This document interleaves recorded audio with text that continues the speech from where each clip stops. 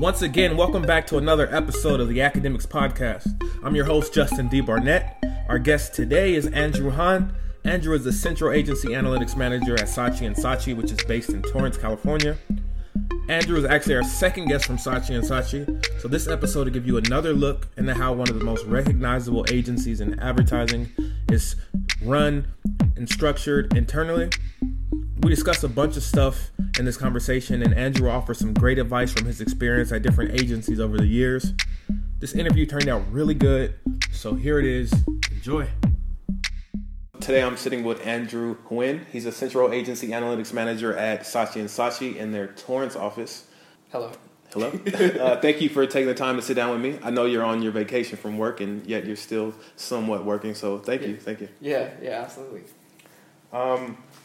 So I want to just get started with, I'll give the listeners a little backstory. So I'm a member of a group called PRSSA, Public Relations Society of America. And in PRSSA, we do agency tours around LA. Basically, we meet like on Fridays and we'll travel around to different agencies in the area. Saatchi & Saatchi was one of the agencies that we went to this semester. During the agency tours, you usually meet with someone in HR and they give you a tour and kind of show you the company culture. You meet a lot of people who work there. You get a chance to really see how it works. And at the end of these agency tours, you usually do like a Q&A session. The Q&A session is with an employee of whatever agency you're at. And Andrew happened to be one of the employees who did a Q&A session during my tour of Saatchi & Saatchi, where I got a chance to hear his story, which was really cool.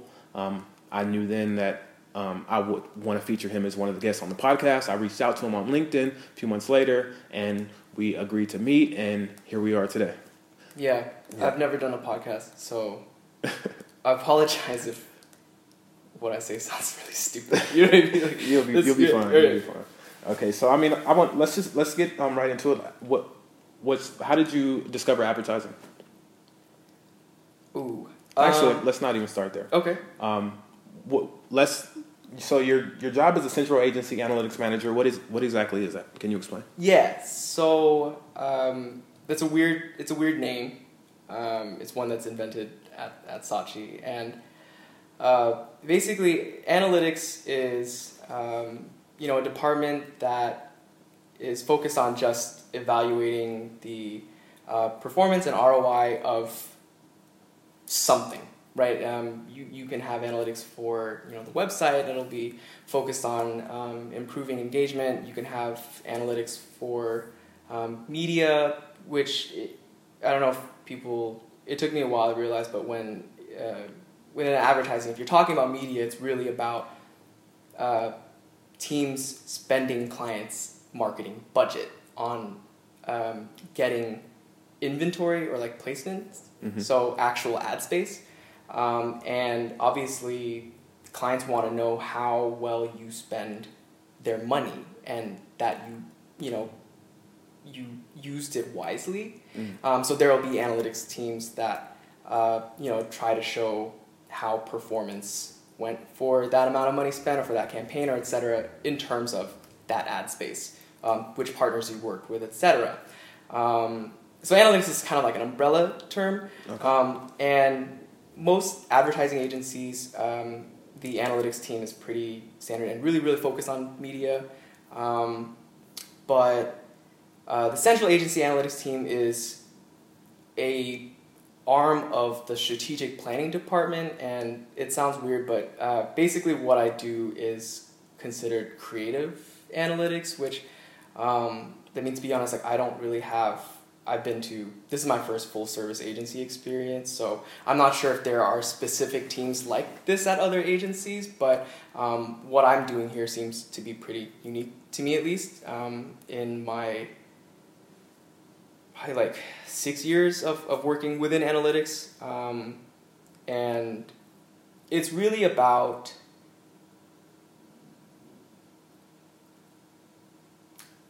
how do I say this? It's really about figuring out, the best way to, with numbers, I guess, it's really hard to explain. Yeah. Let me take a step back. So if Toyota gives Toyota gives Saatchi, $5 million to make a Super Bowl commercial, and they make it and they get it out there, and somebody asks, how do I know that you spent this money wisely? Mm-hmm. That's where my team would come in. And it's really about finding, setting up all kinds of different reporting sources that we can get in order to basically show them that, this performed well against, whatever benchmarks that they have or whatever things they've historically done. And then hopefully out of that, finding areas that we need to improve for a specific campaign that can be generalized to like working for creative in general. Got it. So you guys basically, do you only work with campaigns that have launched and have results, or do you come in prior to the campaign launching with any statistics or with any analytics? Got it. So we are part of we're part of the objective setting process. So that's kind of like where we come in. So actually, I'm gonna just use this analogy.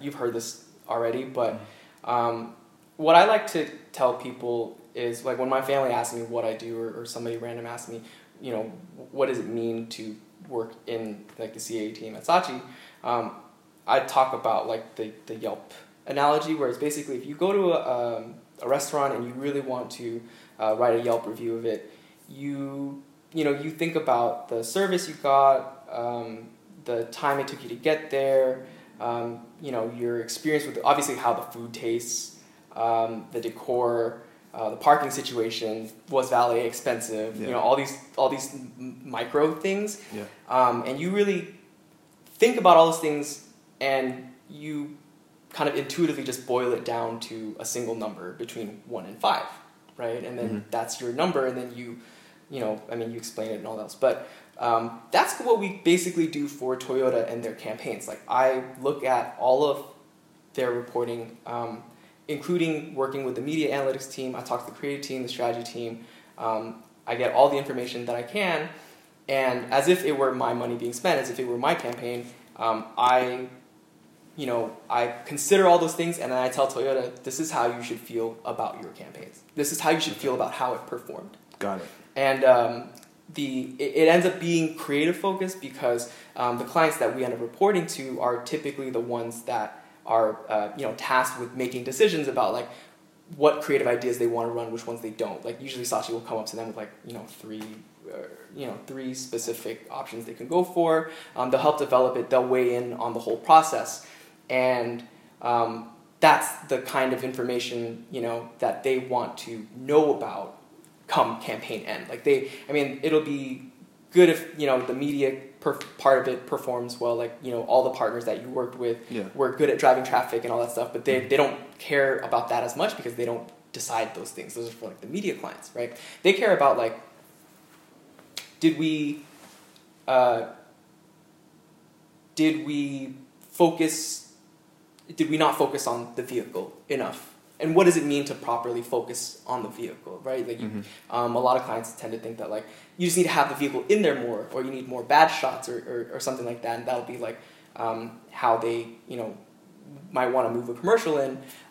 Whereas like, do we care more about the story? Like, was it the idea that sucked? Was it certain parts of it that needed improvement? And that's when I report on a campaign, like, basically, I look at all the non-creative factors to make sure those things aren't influencing what's a creative phenomenon. Does that make sense? It does. Yeah. So once I account for those things, then I can take a look at like how this, like, if we're talking about a TV commercial, right? I can make sure that like this TV commercial, like the performance we recorded for it through a survey. By the way, like most of our information comes in through like research surveys that are conducted by third party companies for us, and Toyota has them going back for like I think at least like 10 years. So we're able to compare specific things, specific measures that I'll get into in a little bit, but specific measures for each campaign on and on. And once I know that the reason why we're seeing lower like ad recall, for instance, for a specific commercial isn't related to you running your spot on NFL versus you running it on the Weather Channel. Got You know what I mean? Like Yeah. something like that. Like that'll those kinds of things really make a difference.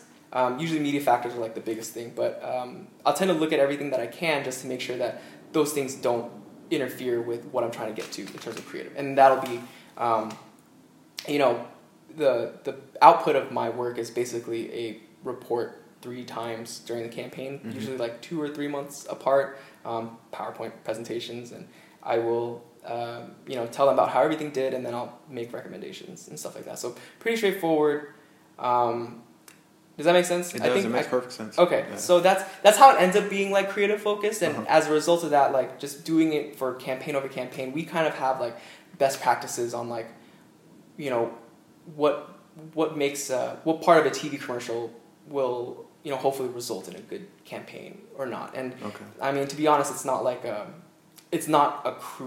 crazy quantitative exercise. A lot of it has to do with like you marrying your intuition about something with evidence that you can find that supports it, and it's really a lot of thinking involved that gets you down to like, your goal is to try to have a realistic explanation of what's happening here and try to represent that. Got it. So I try my best to make sure that what I'm looking at is what I truly believe in, and what I believe is actually happening. Like I have to be like super skeptical about things that I see. Always like just making sure that like there's anything else here that will let me say like, oh, this campaign did great because the creative is great. Like our whole agency is great. Like the team, everything worked, right? If I have a campaign that I think we did like a RAV4 campaign once where the spot was really, really, really basic. It was just running footage of the vehicle. There was nothing interesting about it. There was nothing that should have made it perform really well. And all of our ad diagnostics for it, like ad recall, brand linkage, those sorts of things didn't do well. But the campaign measures for RAV4 opinion and consideration and those things were up. And, I got a lot of internal requests to kind of like really sell that. Yeah. But we realized that like if you look at like the segment for small SUVs, including like competitors, everybody is moving up. Yeah. It's because everybody wants SUVs right now because gas is cheap, because SUVs are cool now. Like that's kind of like where the market's going. People are moving away from sedans to SUVs. So I can't say that we did this really great campaign if I know that like there's this other factor that is at play here. You know what I mean? Yeah. So when I reported it, it was like, your campaign did really well, but a lot of it came from these things that were not really within our control. There's a lot of things that we could have improved on. Okay. You know what I mean? So being really honest and nuanced and trying to be as accurate as you can about what you're seeing is how you get trust in what your work is. You know what I mean? If you just sell all the time, like clients are just going to think that that's your prerogative. Yeah. They no longer believe the things that you say necessarily. Got it. That's what it is basically. Okay. Cool. I know you mentioned that you think that this is the agency analytics team is something like specific to Saatchi and Saatchi. How big is your team, and what are the roles on that team? Yeah. Right now, it's me, a manager, a senior manager, and then my director, and then my group director. So really, it's only 4 people. It's only 4 people. So we're really small.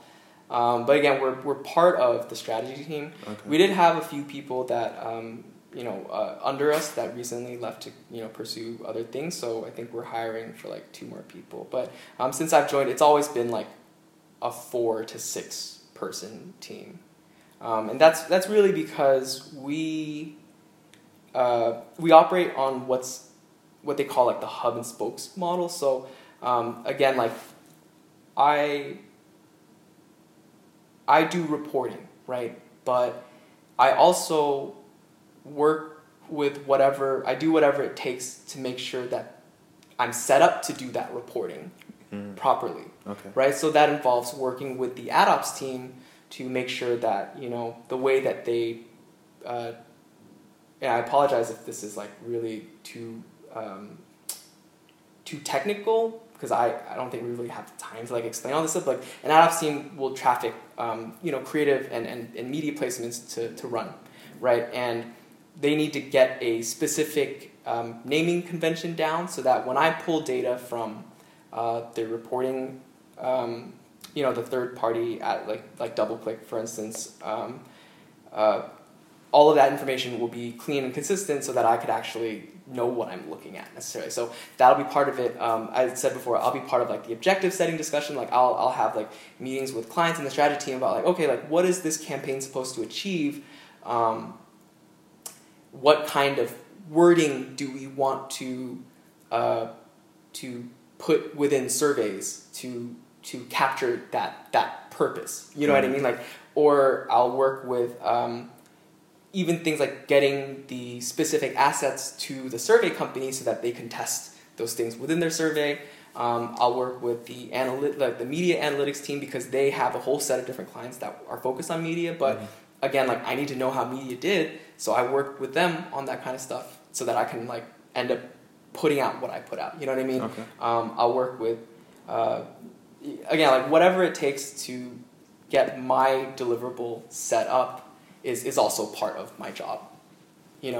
Working with Toyota's other departments, making sure that, like for instance, I've worked with the website team to see if there's something going on within the website traffic that could explain like what I'm seeing in my set of data. Does that make sense? So yeah, we are a small team, but technically it's because we're kind of like a part of a bigger team. We're in the center of like a lot of other different things. Got it. Yeah. So what we do doesn't take a lot of people necessarily. So what's the typical work day like for you? Is it kind of routine, or is it just different every day? Okay. I think my answer here is really just specific to me, but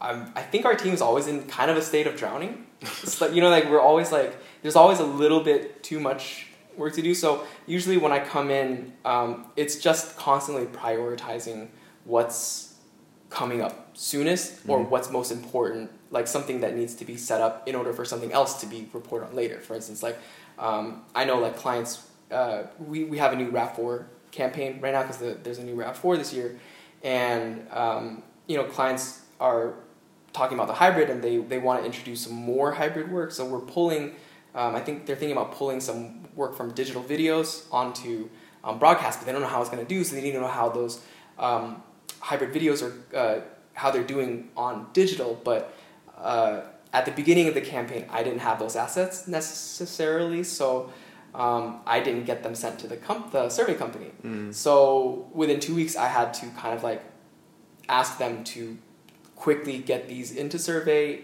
tested among people getting responses, and really heavying up on those specific videos so that I can tell Toyota later, this is how it's doing, you're good to go for your next broadcast flight. Okay. For instance, like that, a lot of that tends to happen. So lots of prioritization. I mean, in terms of like a typical workday, I'm happy to say like this is the one thing I really like about advertising, especially Saatchi too. It's like I've been working in advertising long enough, and I'm at a position where, I've been at Saatchi enough, and I worked in advertising long enough to be considered like an advertising professional. My team trusts me to handle what I need to take care of. So things like when I come in, when I leave, how much hours I'm spending, etc., they're not a thing.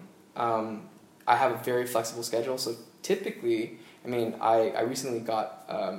I have dogs now. I recently got dogs in the last 6 months. So before I was coming in at like 10 a.m. and probably like leaving at 5 or 6. But then again, like I would be like working like through the night too, depending on like what needs to get done. Got it. Working now, from home? I work from home a lot. Nowadays, like I'll wake up at like 9, check email, handle what I need to do with the pets, and then come in at around like 11 to 11:30. Or if I need to, work from home in the morning because I'm expecting a delivery or something, it's all easy because like I can just get on my laptop and do it. So, but I'll get in, check my emails. Usually like what I have to do that day is something that I had to do the day before, so I'll just like get started on that. I'll make sure that if there's something urgent due that day, I'll just get straight to work on that. If I don't have anything due that day and I just need to like focus on getting set up for later, I'll probably do a little bit of that, but then after I check an email, I will go and I'll take a lap around my floor and talk to the account team. I'll talk to the strategy team where I see, like half of it is me just like shooting the shit with them, but then like the other half of it will be me telling them about specific things that are going on, or like news that like I've heard about from Toyota with respect to like the things that I'm working with them on, just to be in the know, so that I can be prepared for anything that like might be coming my way. And that's really I'm realizing now that I say that it's really, really vague. It's hard to come up with like specific examples, but I guess what I mean is like, let's say I go talk to the account team and Toyota clients have changed. They've moved some of their clients around. So the client that likes their reporting a certain way, asks a certain amount of questions, or likes a certain level of complexity or simplicity to what I'm telling them, has changed, and now it's a different client. I need to know how that person is, what they prefer to how they prefer to receive information, so that when I present a report to them, it's catered to how they. It's catered to what will make that conversation go as smoothly as possible. Got it. So that's the kind of thing, and that's not something that like the account team will just shoot me in an email. You know what I mean? Like it's something that it comes up in passing. Yeah. If I go and talk to like like the creative teams, like they might tell me about like a specific thing that they're working on, or a problem that what I think about something that they're working on, and I might like pull up an example of other campaigns that previous insights that I've gathered. So a good amount of my day involves just being friends with people, pretty much. Yeah. I mean, and it doesn't have to be people that I'm working with either. I mean, like I really like to talk to people in the mailroom because I buy a lot of things and they get a lot of my packages, so they see me a lot. I talk to like the front desk person a lot. Like we're cool, and it's a form of procrastination. Like let's just be honest. You know what I mean? Like, it's just me procrastinating, really. Before I actually get down to do this thing that I kind of need to do, but not right away. No, I mean it makes sense. If you're somewhere every day and you see the same people every day, you have to kind of I don't want to say psych yourself up, but just create a level of comfortability, I guess. Yeah. So I'm really excited. Sense. Yeah, and that's it. It makes it really easy. And then once I do that for like half an hour, like I'll sit back down and get started, and it's really just again, it's either housekeeping stuff, needing to communicate with people, set things up for reporting, or it's doing analysis. If I'm working on a report, it's pulling data, it's cleaning data, it's thinking about it, it's writing presentations, it's asking people about questions that I have regarding things that I found. So for instance, like if I see this commercial that I don't understand, like I kind of need to talk to the strategy team, because I'll be like, what was the point of this thing that we did? Like, what were we trying to get out of it? So that I know what to look for. Got it. You know what I mean? And did it achieve that thing or not? Got it. Or if there's some data that I'm seeing that doesn't make any sense to me, then I might need to. So let's say I'm looking at like media data, for instance, right? I'm looking at like how much, what the traffic rate is for digital mobile banners versus desktop banners, for instance, and they're they don't look like the way that I'm used to seeing them. So I might need to talk to like the media team downstairs about like what's different about this thing, what partners they're working with for this time. So a lot of it is, a lot of what I do is getting context, because without context, like what I'm looking at in terms of data means nothing to me. I have to get a lot of context from the people that worked on those things in order for me to properly decide, like, is what I'm seeing a good thing, a bad thing, a helpful thing? Is it something that should be improved on? You know what I mean? That's a really big part of it. Okay. Yeah. I know you have a long history just in analytics, was from what I understand. Yeah. But I know you studied physiology in college. Yep. So how did you get into the position you are from your studies? Like, what was that transition like? I mean, I will say it wasn't intentional. Uh-huh. And this is a really good, I think, lesson for I think people in general. I mean, if you're in my position, or if you're in college or something like that. When I was younger, I was pretty good at school. It was easy for me to study and learn, but I found it like as kind of like a chore. Mm-hmm. So, and I mean, it's typical like Asian kid story, right? Like your parents want you to get good grades, you gotta get good grades, so then you can go play games and hang out with your friends and stuff like that. So I did that, and same thing with like career-wise, like, you know, I studied physiology because my parents wanted me to be a doctor, and they didn't say I had to be a doctor, but they were like, they clearly like, it's a successful career, and you can also do computer science like the rest of us. And I was like, in my head, I mean, I was young, and like, you can't really know what it's like till you're older, what it's like to actually work at a company. But when I was young, I was like, I don't want to sit at my desk all day. Yeah. I don't want to do computer stuff. That's like, it seems, you know, so I'll be a doctor, and doctors make a lot of money, blah, blah, blah. And I don't want to be a lawyer. That seems weird. Or not weird, but like, it's like too stressful, something like that. You know what I mean? Yeah. So I kind of I forgot at what point, but I just decided I was going to be a doctor. I didn't think about whether I wanted to be a doctor, whether I'd be happy being a doctor. It just seemed like the right thing. It just seemed like, you know, and just like all the other stuff, like, yeah, get your A's, you know what I mean? Like, do your homework. It was just another thing to do. But it's not that, you know what I mean? Like, a career is like so much more important. So, this is really embarrassing, but I went through high school and probably like half of college just, you know, thinking like, oh, this is what I'm going to do. And even me, I went to UCLA, but at some point, like, I mean, I think when I was younger, I was just like, oh, I'm going to go to UCLA. They have a good pre-med program there. Oh, I'm going to look on, you know, College Board. Oh, it says UCLA is good. All right, let's go to UCLA. Oh, also UCLA is like pretty prestigious. Cool. Like, that's it. I didn't even really think about it. You know what I mean? Yeah. I just, and it's really, I really hate that, because I don't really know what I was really more focused on when I was that. I was like interested in girls. I was like I wanted to be cool. Like, I just, a bunch of stuff that is like completely not important. Yeah. Whereas like, nowadays, like, I know like kids are actually like thinking about like what they want to do for life, and whether, you know, the school they go to has the curriculum for that, whether it has like, you know, whether that environment will be good for them, whether they'll get what they need out of it. Whereas like for me, like, I kind of just went into it, and then about what I did do otherwise was, shit, let me fix this real quick. Sorry, no worries.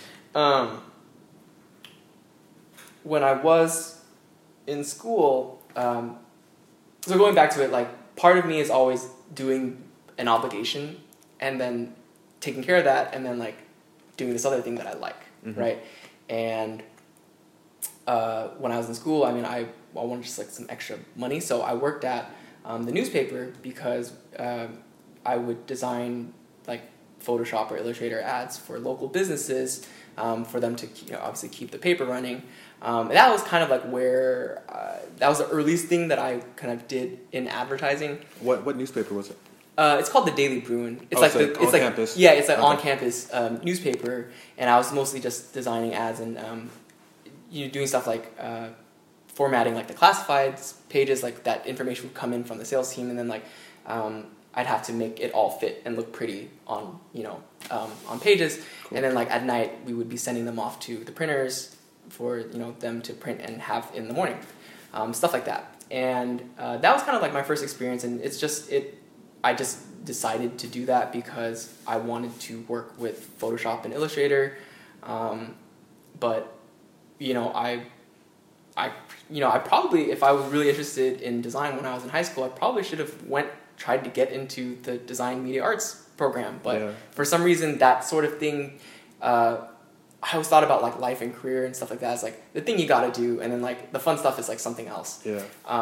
And I really just, it's my fault because I really just didn't spend enough time thinking about it.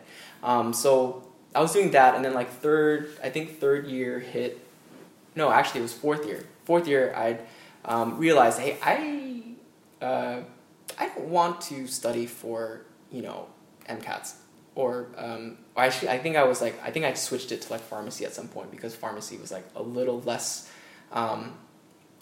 intense, and really like in my heart I kind of knew that I didn't really want to work in health, and I just didn't think about it. I didn't look at it. I just ignored that until it came to a point where things really started getting real, and I like had to actually start, making it happen. And I finally, I woke up one day and realized I actually don't want to do this. Mm-hmm. And my girlfriend at the time, her dad was a pharmacist, so I was kind of like, just shadowing him a little bit, and I was doing like volunteering stuff. But like all my friends within my major were starting to study for these tests, starting to really ramp up the volunteering, starting to work on applications and stuff like that, starting to learn about the process. I just didn't want to do it, So I kind of like, I don't remember exactly what the process was, but my girlfriend was like, well, if you're not going to do this, like, go get an internship. And then I looked on the school, kind of like inner school board thing, and found like an agency called Census, that's SENSIS, in downtown. And they're a like multicultural agency. So they do a lot of like advertising for Hispanic, Asian audiences, and their clients tend to be like government, insurance companies, or like Covered California or stuff like that, or California Lotto, like any kind of like group that tends to reach out to like minority communities a lot. Private universities, for instance, like they'll work with like Census to like produce that kind of stuff. So I got an internship there in strategic planning. And I was a strategic planning intern, and that was my first real kind of like experience, and that was like the last 3 months of my my fourth year. After that, I was allowed to work with them for another 3 months, while I stayed during the summer, and I was subletting an apartment, and then I just So they extended the internship? They extended the internship. Okay. Yeah. I mean, while we're on the subject of the internship, this is an area that a lot of students have questions about and a lot of like anxiety about. Do you remember the interview process of getting that internship? Yep. Or like your first week, how did you adjust to it? Yeah. Okay, so now that I work at Saatchi and I've seen the intern, program here, I will say at smaller agencies and multicultural agencies are like even smaller. Mm-hmm. The internship experience is a lot less structured. What I mean by that is... In the small agencies or the big? Okay. In the small agencies. Okay. Like they... You basically come in and you find ways to make yourself useful. You have to like put in... You get, what you put into it. And unfortunately, like I wasn't one of those really... I mean, you could probably already tell now based on everything I've told you about like my career, my focus on career up to that point. Like I wasn't the type of person that was like, I'm gonna really get this. I'm gonna learn as much as I can and pull everything that I need out of this. So my first internship experience wasn't great, to be honest, because I came in and the people there were busy working, and they didn't really have like the time to think about what I need to learn, what I need to, how they can help me grow and how they can help get me experience. And to be honest, like I wasn't the type to ask and demand or ask questions or demand that kind of experience either. So it was like in both ways, like I was there, you know, and it was on my resume. But what I will say is the person that had hired me for the internship is somebody that I work with now at Saatchi. Oh, yeah, her name is Amaya D'Amico. She was, she's awesome, but she gave me like, you know, she let me get my foot in the door at this agency, and then like 2 weeks later she went to Saatchi.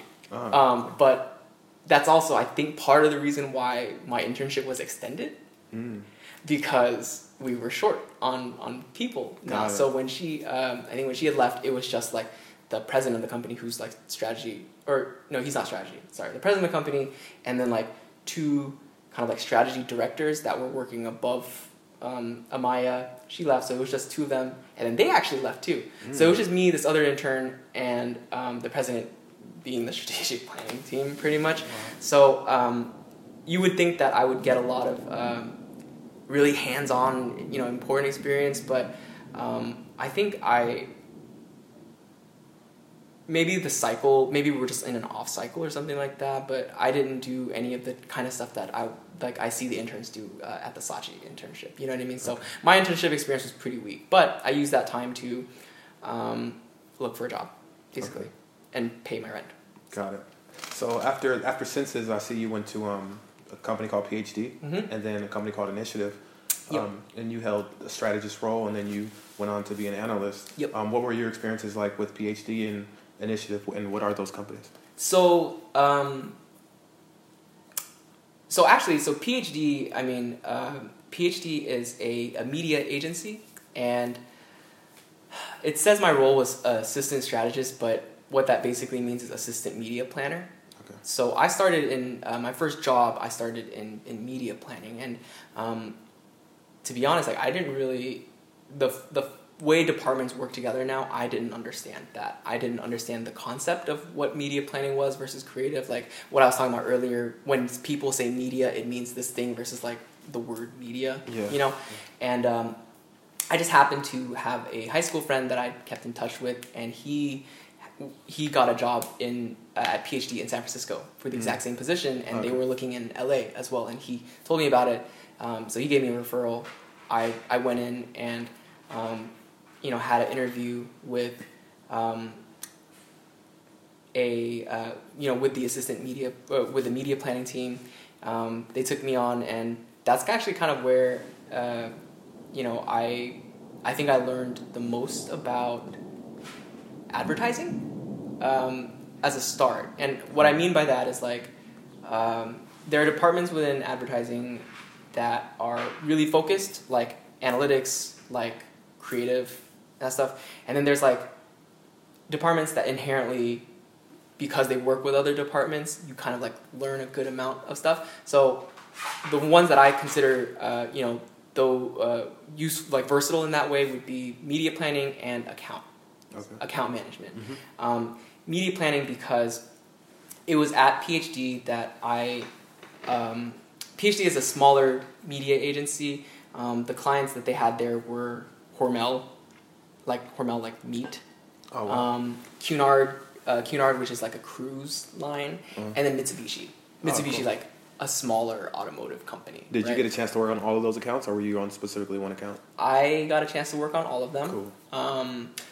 Because it wasn't like it was structured that way. It was just like when, you know, I was mostly the cruise line, but I got like chances here or there to like touch other things. And in terms of like the role, assistant media planner, like it was there that that's where I really learned Excel, because obviously media plans are, you know, tracked within large documents. For instance, like when you run a campaign, you have you set up deals with, you know, 10, 15 partners, and they that'll track like, you know, your flighting for it, how much inventory you're buying, how much it costs, like what is what kind of placement it is. So whether you're buying like something on their homepage, whether it's a partner that's like, let's talk about Cunard Cruises, right? So if you're talking about cruise line, you're probably working with travel publications, right? Usually you'll be working with trying to look for, high traffic inventory or high quality inventory to place your ads on. You'll want to work with a bunch of different kinds of publications. But then you also have like a targeting aspect where there will be a partner that will specifically look for people that have been searching for travel, right? Okay. And somebody that like browses a specific, has a specific behavior that suggests that they're currently looking into vacationing. Mm-hmm. Companies that target, wherever they go on the internet and buy ad space from whatever site that they're on, mm-hmm. in order for you to, I'm talking about programmatic media. That's kind of like a big part of, advertising right now is like just digital targeting, et cetera. But basically the idea is that like you can look for people, you can buy ad space not necessarily from specific partners, mm-hmm. but from these partners that collect all of the remnant inventory from, let's say, Pandora or Yahoo doesn't sell all of their ad space. They will usually put some of it up to a bid exchange, mm-hmm. where tech partners will look for that ad space and compete, on these like tiny microtransactions to own that inventory and sell it to you. Okay. Basically. And it happens all real time, but basically they do that so that they can target a specific person through cookies, which I think is a lot harder now. And I apologize, like, this explanation is not very good. Just I haven't worked in media planning in a long time, but like, if you're browsing a website and you were looking at vacation stuff before, you can be on a different kind of website later.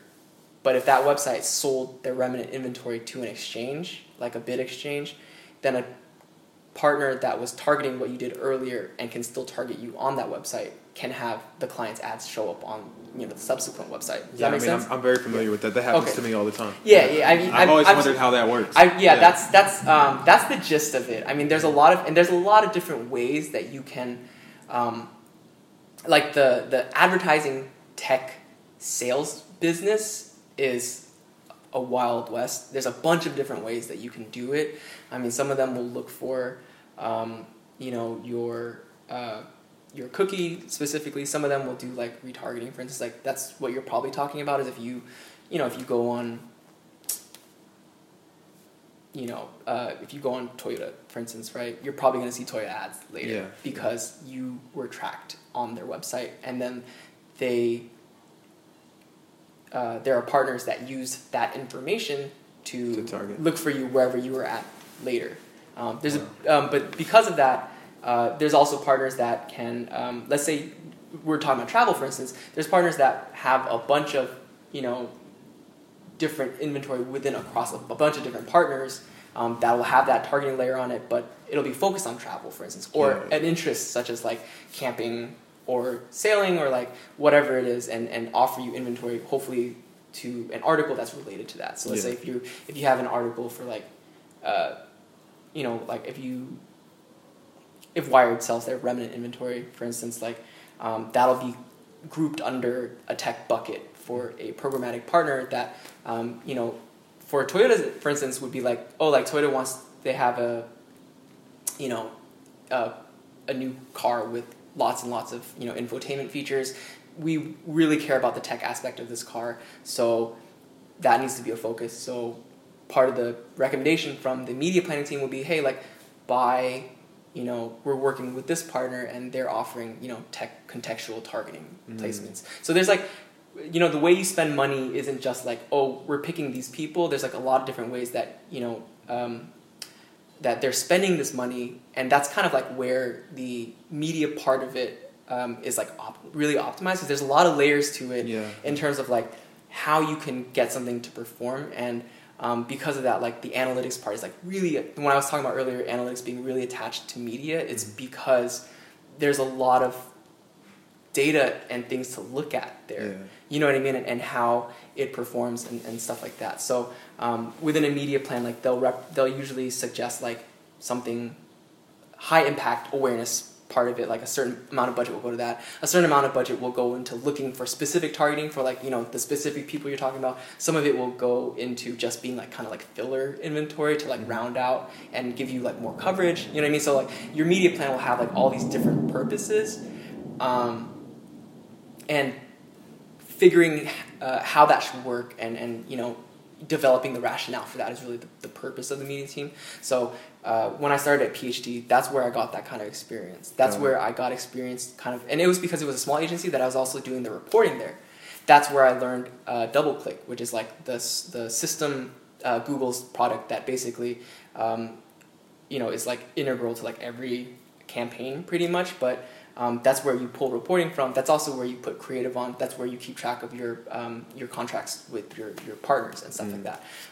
That's also where PhD is also where I, you know, met. I was dealing with salespeople a lot. I was getting like wined and dined for, you know, getting me to spend money with them, and that's where I was introduced to like a lot of. I met a lot of people networking wise, and media is really just where I learned. It's where I learned why advertising exists. Does that make sense? Yeah. Like advertising as an industry is like a really weird thing because no one just decided like, hey, let's make the advertising industry. You know what I mean? It really pulled itself into existence. Mm-hmm. It just fills these holes. Like, okay, like I got this service, I want to offer it up. I'm gonna let, you know, people buy ad space on here so I can get money and keep that service running. You know what I mean? It's a very capitalistic thing, right? So it wasn't, and maybe again, I feel like I'm saying this stuff and I think people know this, and I'm just thinking way too hard about something that's actually very intuitive, right? But like I never understood why radio stations needed to have commercials. I was like, dude, why don't you just let me listen to the damn music? And then like it wasn't until I started working in advertising with like Pandora and all these companies, I was just like, when I realized, oh, the radio station can't exist if I don't listen to the ads. Exactly. You know what I mean? Like that kind of like that kind of relationship wasn't something that made sense to me, and it might just be me because I didn't think about it. But that's where I really gained an appreciation for how the whole industry works together. Yeah, it's definitely not just you. I think the average person hates when the commercials come on. They get up and go to the restroom, or they get up and get something to eat. Like they think it's pointless. Like why do we have to sit through this? So yeah, it's not just you. It was definitely me for a long time. Yeah. Okay, I'm glad to hear that. But that's how what I've realized is like everything within the industry, whether that's like new technology popping up. So let's say, for instance, you have these tech partners, right, that are buying, you know, lots and lots of bulk inventory, but because of that, because you're not actually managing what sites you're on specifically. Like if I buy, if the media team buys, you know, runs a campaign with Pandora, they know it's going to be on Pandora. But if you work with a tech partner, you don't know if your stuff is going to show up on like, you know, like shady websites or stuff like that. They would show up on, you know, lots of like streaming websites or like, you know, very, very like hard to find places, and you wouldn't really have any proof. So because of that, a whole industry of ad safety tech companies popped up that would track and you would pay them to tack onto your campaigns, and they would track the partners that you were running and where the placements that you, the ad space that you had bought, where that was showing up. You know what I mean? And it was because of that. It was because ad tech became a thing that ad safety tech became a thing. So everything within the industry kind of just comes and just fills the container that it's in. You know what I mean? And where there's a need, it just shows up. And that's the same for departments too. Account, creative, project management, all those things. Every department exists to, you know, help with something else. There's nothing within, and maybe this is just how everything is for us, but like there's nothing that exists that doesn't need to be there. And if it doesn't need to be there, it's not going to exist for very long. Yeah. You know? Got it. Sorry, I spent a long time with that question, but basically, it was there that I learned a lot, and then I realized that I didn't like dealing with salespeople that much. I didn't like media planning that much.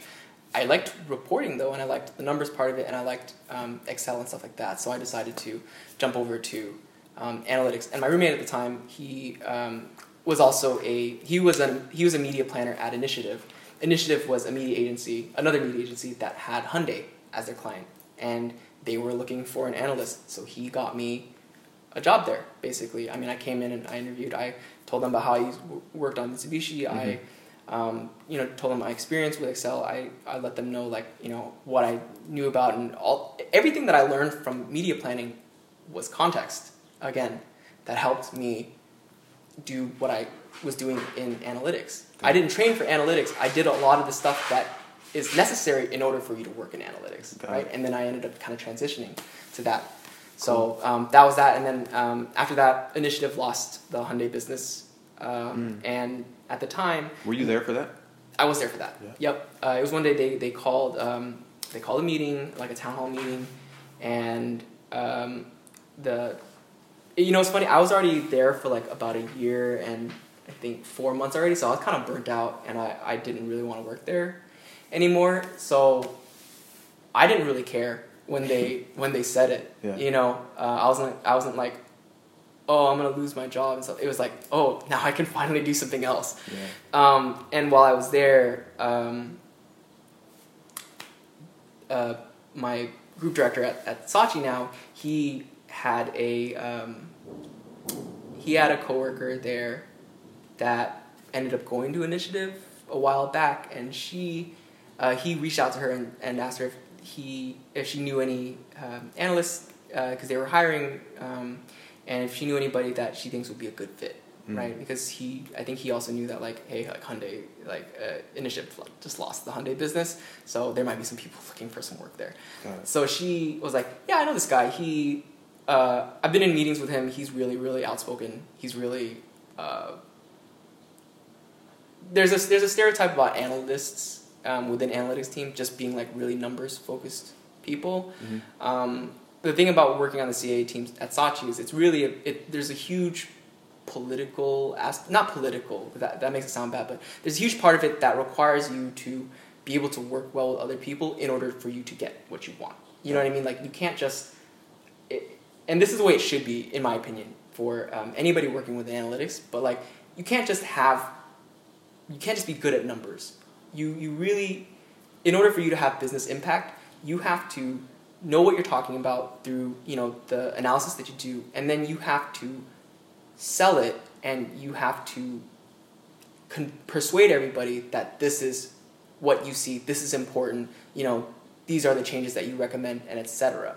At Initiative, part of the reason why I was like really unhappy is because like they had an analytics team, but it was really in a silo. Like the bigger bosses there, they had an analytics team to say they had an analytics team. Mm-hmm. You know what I mean? And we did the stuff, but what we were reporting on didn't really change anything. What we shared wasn't really used to change something else. You know what I mean? So it was pointless, and they didn't really want to listen. But I mean, to be fair, the people on my team also like weren't the type that would,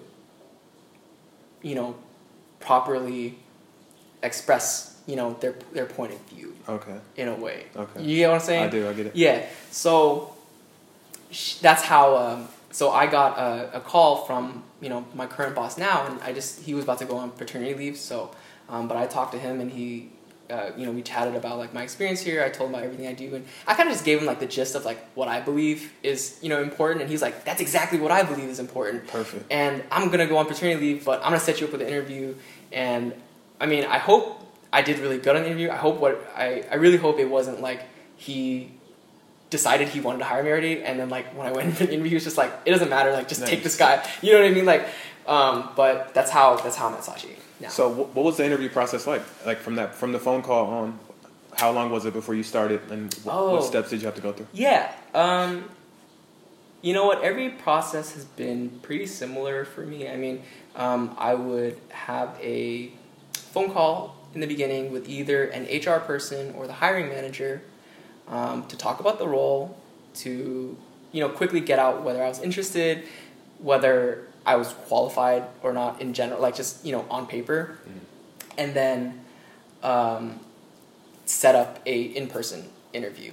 And for Saatchi, basically, as I said, I talked to Jerry, who's the group director. We had a good conversation. He told the HR department about me, and they reached out and they set up an interview with Carrie, who's like the director on my team, and she's also really great. And she's my boss now, and I interviewed with her. That was it. I mean, after that, I got a call from the HR team, and they're like, "Hey, like, we want to take you. This is our offer, or how much?" The negotiations after that. So really straightforward. Cool. And that's how it's been for every place for me. So on terms of earlier we spoke about your internship. I kind of want to jump back to the subject of internship. I feel like we're jumping around a lot. So, nah, but it's good. It's okay. good. All right. I kind of want to just revisit that, but just in a different aspect. Like at Saatchi & Saatchi, when you work with interns now, what type of stuff do they usually work on? Like, what do they do? If you've had any working under you, or if not, just ones that you've dealt with. Yeah. Dude, the intern thing is really hard. We've had a few interns, and I think at the time that we had them, I wasn't quite high enough to decide what they do. But I did have them help me with stuff here and there. But it's a little hard for analytics because, like I said before, context. What I ended up being able to give them was really just busy work. You know what I mean? They can't really do my report for me. So I try to find ways to give them something to do, but it wouldn't be developing their whole thing that much. You know what I mean? So that was a bit of a letdown, but it also wasn't quite my responsibility either. Yeah. But I did work with strategy interns, for instance, and the strategy internship program is a lot better because they would have the interns. If they were doing focus groups, for instance, or doing ethnographies, which are I'm scared to say that because I don't actually know if I know what it is technically, but basically you go in and you interview people, sometimes on the phone, sometimes in person, and you ask them a bunch of questions about certain behaviors, and you do this for a good amount of people, and you get down to you start profiling specific consumers for whatever campaign that you're working on. I'm sorry if that's wrong. Anybody listening, if that's not true, that's I'm just putting that out there, right? Yeah. But from what you understand. Yeah, from what I understand. But there would be a lot of there'd be a lot of footage, for instance, right? And the interns would get to sit down and listen to all of that, maybe hours of information, and distill it into their findings and stuff, summarize it for the actual planners and stuff. Then they'd probably get help. They'd get to help with doing research, whether that's online. They would maybe get to help working on formatting decks and stuff like that. I mean, at the same time, during that whole process, the strategy team will be teaching them about why they do certain things, what's a good methodology for strategy. You know what I mean? Yeah.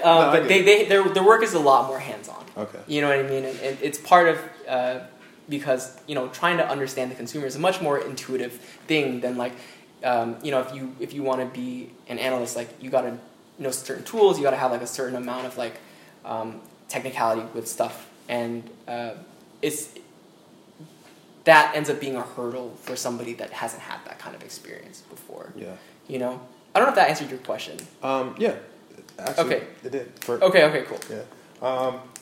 Okay, I got to get to this question. Yeah. Just as a minority in the industry, have you faced any challenges or situations that made you uncomfortable? If so, how did you deal with it? Or if not, we can skip it.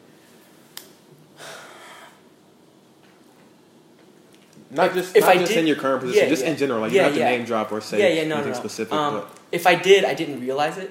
Uh-huh. I think, I've never been. I'm trying to think how that could happen, and I think I've never been kept from many opportunities that,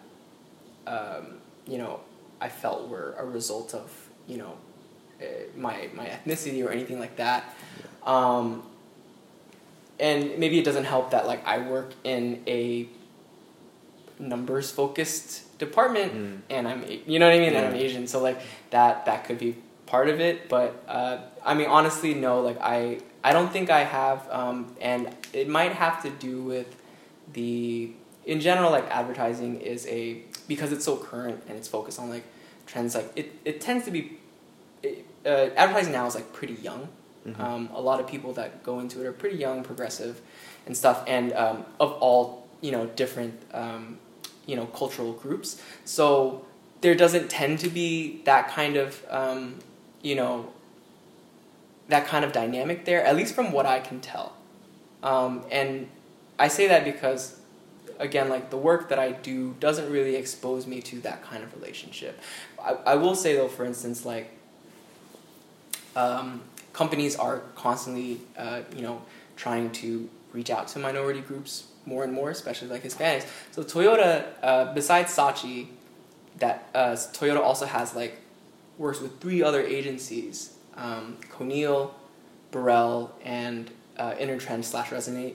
That's split up like media and creative, but for Hispanic, African American, and Asian American audiences.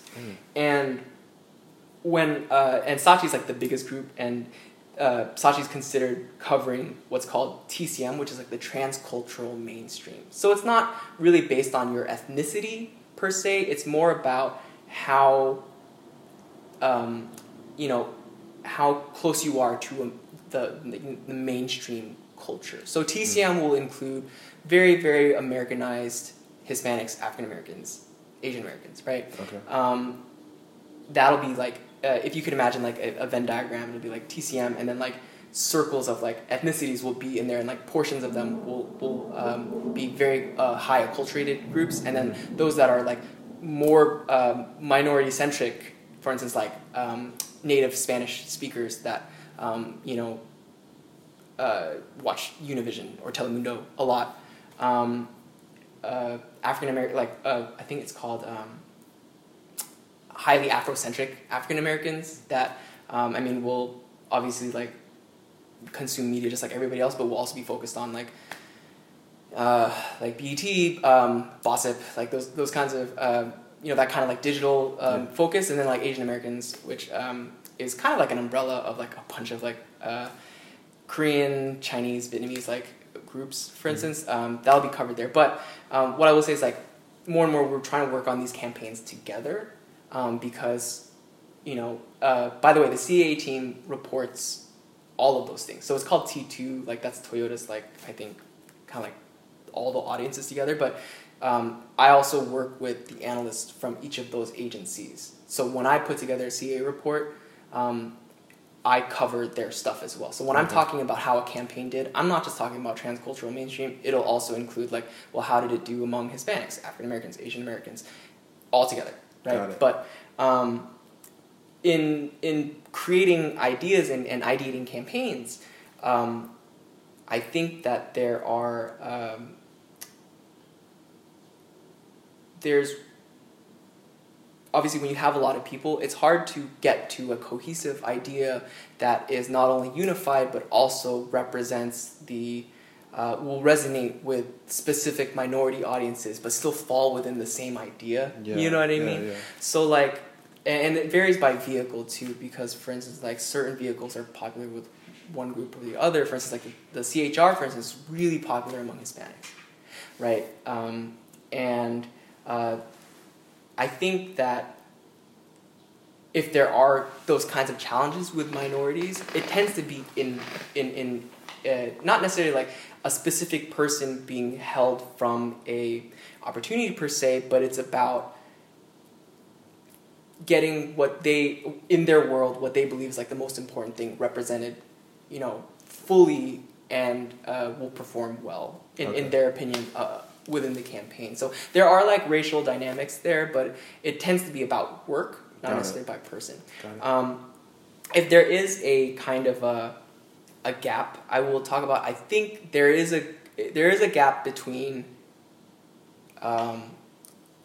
It's an age gap. so older creatives, directors, people that were working in advertising from the time when it was just broadcast, digital wasn't, blown up the way it is now, and the way that they understand advertising, the way that they want to make stuff, the things that they think will resonate with people, the things that they think will perform well,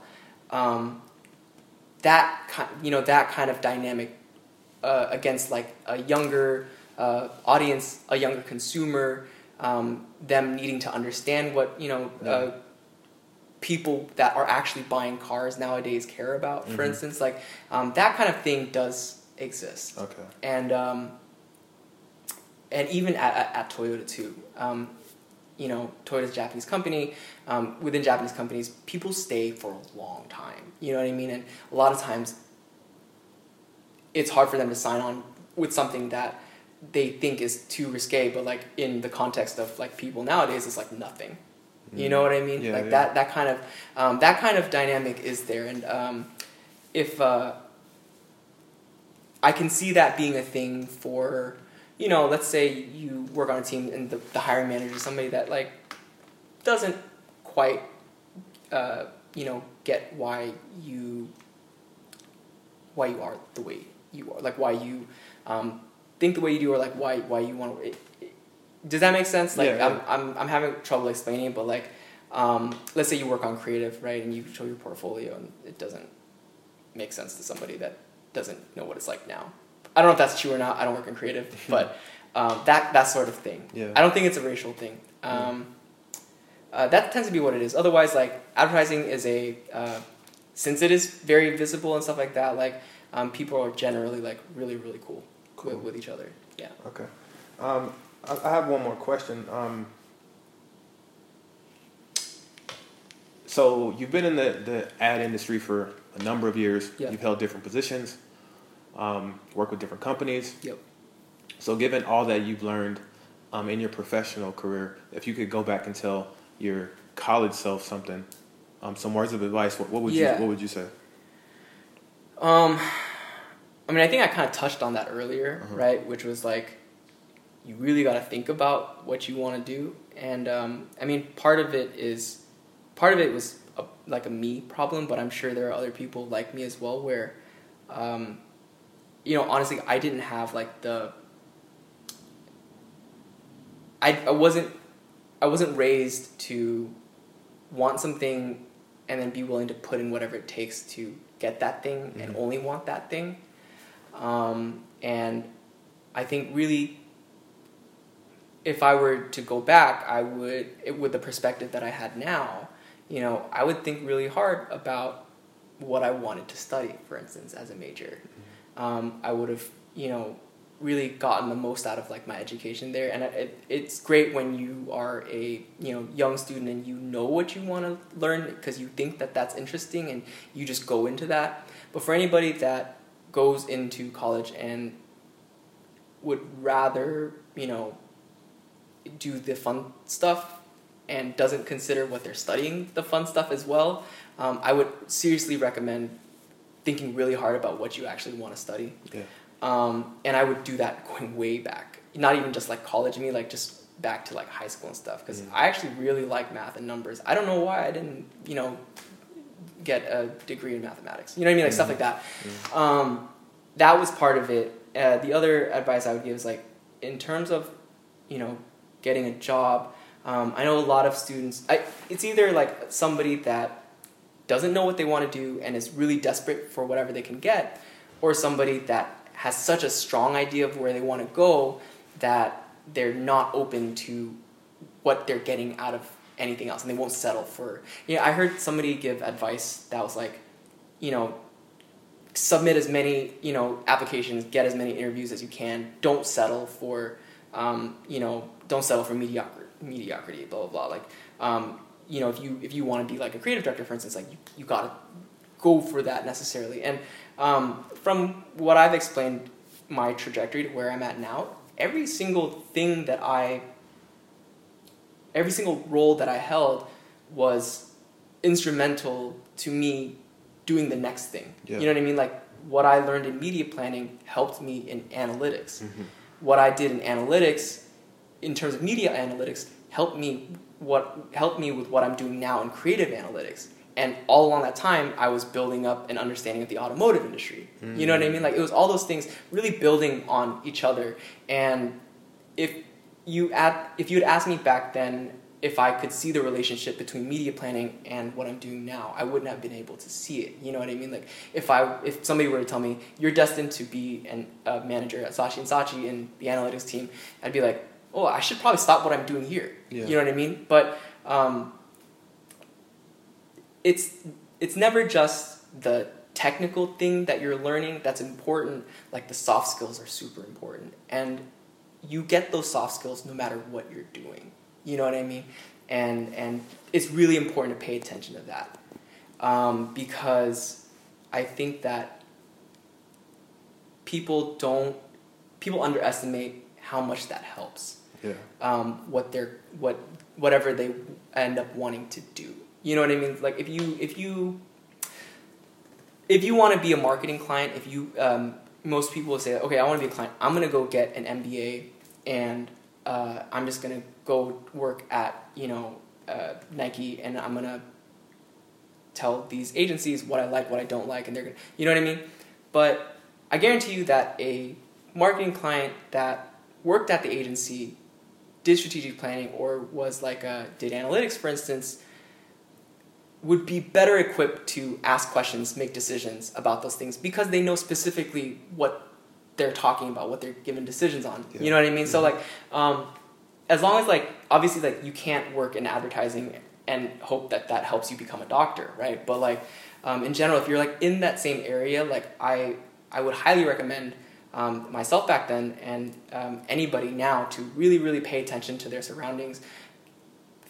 See how they fit into their department. See how their department fits into their company. See how their company fits into the industry. You know what I mean? Because having that big picture context on everything that you're doing really, really might not seem important, but really changes how you do things. And I think that's super important. Okay. You know?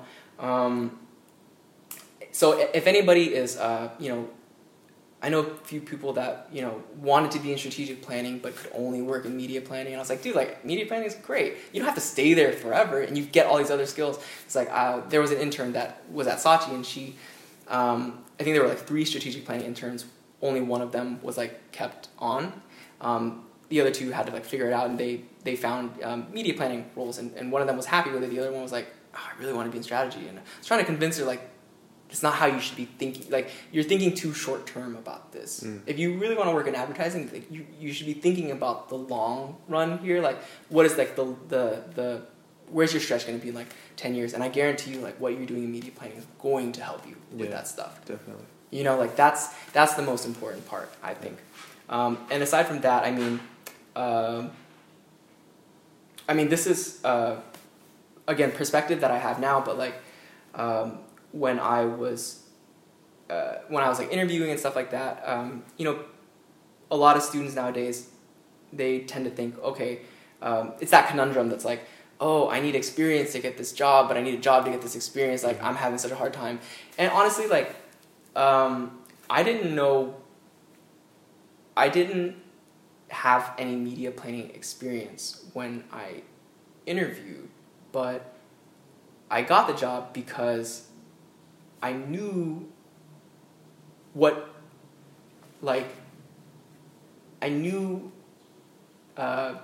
things that I was talking about, the skills I was demonstrating, made them pretty confident that I would be able to pick things up. Nobody expects you to have the experience necessarily, at least for media planning. Like, nobody's going to be like, hey, like, you got to have planned a campaign already or anything like that.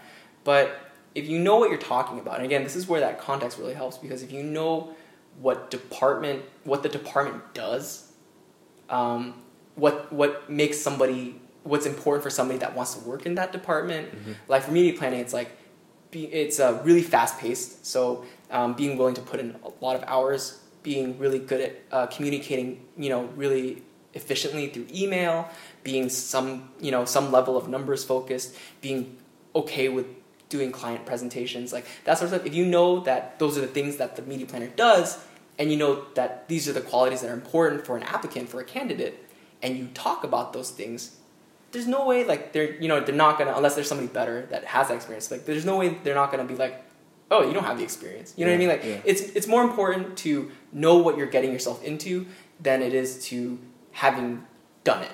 And I think a lot of times I said before, like I've taken a lot of meetings with college students that are a little bit lost, like kind of don't really know what they want to do, and they come to me for advice. And like some of them come up and they say like, "Oh, I've always wanted to work in analytics, but what is analytics?" Yeah. You know what I mean? It's like that's like a common. That's kind of the reason why I started the podcast, is because a lot of people have that mentality where they have a general understanding of something, and they're pursuing that, or they think they want to pursue that, but they really don't know exactly what it is. They don't know what it is. It's like this concept that's like foreign to them, and I understand, because like when I was, I guess the other piece of advice I would give myself is like when I was young, I mean, I really stressed out about whether I could, join the real world, whether, being a physiology major was going to keep me from working in advertising for some reason, like. It's like, how do you describe water to somebody that's never touched it, right? It's like, it's hard to understand how important or not important something is, how much it plays a role in what you want to do, for instance, and what it's actually like until you actually do it.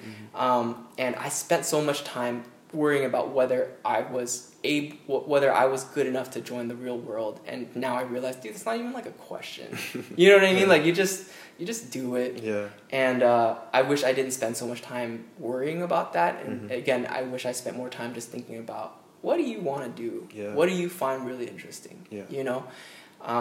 So that's like the key thing. So if you say that you want to, if you're somebody that says you want to work in creative, you want to work in media, analytics, whatever field, you gotta know you really, really gotta do your homework and figure out if that really what you want to do, and do you really know what you're talking about? Because that's what's really gonna help you in an interview setting when push comes to shove, and you need to show that you're a good bet. Yeah. That's my advice, and there's no excuse now for anybody that needs stuff like handed to them, because there's so many resources out there.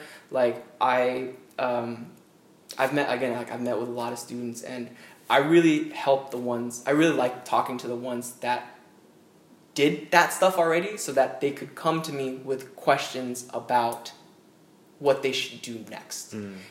I would still talk to everybody, but like the ones that are like, I'm not able to help the ones that are like, what's the first thing I should do to get a job? You know what I mean? And I think, okay, well, you should Google some stuff. You know what I mean? I can't tell them like, they can't have like the informed questions for me that will let me, help them get to where they want to be. You know what I mean? Because they didn't do that kind of like that self-searching first. Yeah. That part is like super crucial, because like that's what'll keep you from wasting your time necessarily. And I was lucky because maybe I'm just like a optimistic person, but I kind of just like I guess what I realized is the decisions that I made career-wise were to avoid certain things instead of going towards something. I was just running away from one thing and then realizing I didn't like this one thing, I ran away to another thing. But it just so happens that where I'm at now, from all those steps, is a really good place. Yeah. And has taught me a lot. Yeah. If I were to go back and start all over again and have the mentality of like, what do you want? What do you want to do? What is it going to take for you to get there? I don't know that I would be in the same place. Yeah. But I don't regret what I'm doing now, obviously. So that was a really good answer, and I think that's a great way to finish the interview. I want to thank you again for taking the time to sit down and meet with me. Yeah, thank you. Is there any way if any students wanted to reach out to you for advice, what's the best way they can reach you? You can search for me on LinkedIn. My name is Andrew Huynh. That's Huynh. Just search Andrew Huynh Saatchi, Central Agency Analytics. Just add me. Shoot me a message, and then we can go from there. I also realized I didn't really talk that much about like how creative analytics works, but like I honestly that's like a whole nother conversation. So I think career wise, like this is probably much more important and relevant anyway. But maybe again, we can sit down again sometime in the future. Yeah, maybe in the future I can really get into like the thinking behind like specific I could get in the weeds about like how I evaluate things, or like what my takeaway is when I see certain things. Or if any of you like want to work in analytics, like you can just reach out to me and we can talk about it there. And I'm still learning every day too. Perfect. Honestly. So but this is really cool. All right, man. Thank you. Yeah, absolutely. All right. What's up, everybody? Thank you for tuning into this episode. If you want to keep up with us outside of these podcasts, make sure you follow us on Instagram. That's @Adcademics, ADCADEMICS.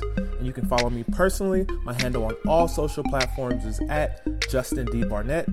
You can also email adcademicspodcast@gmail.com for any and all inquiries. Thank you. Class dismissed.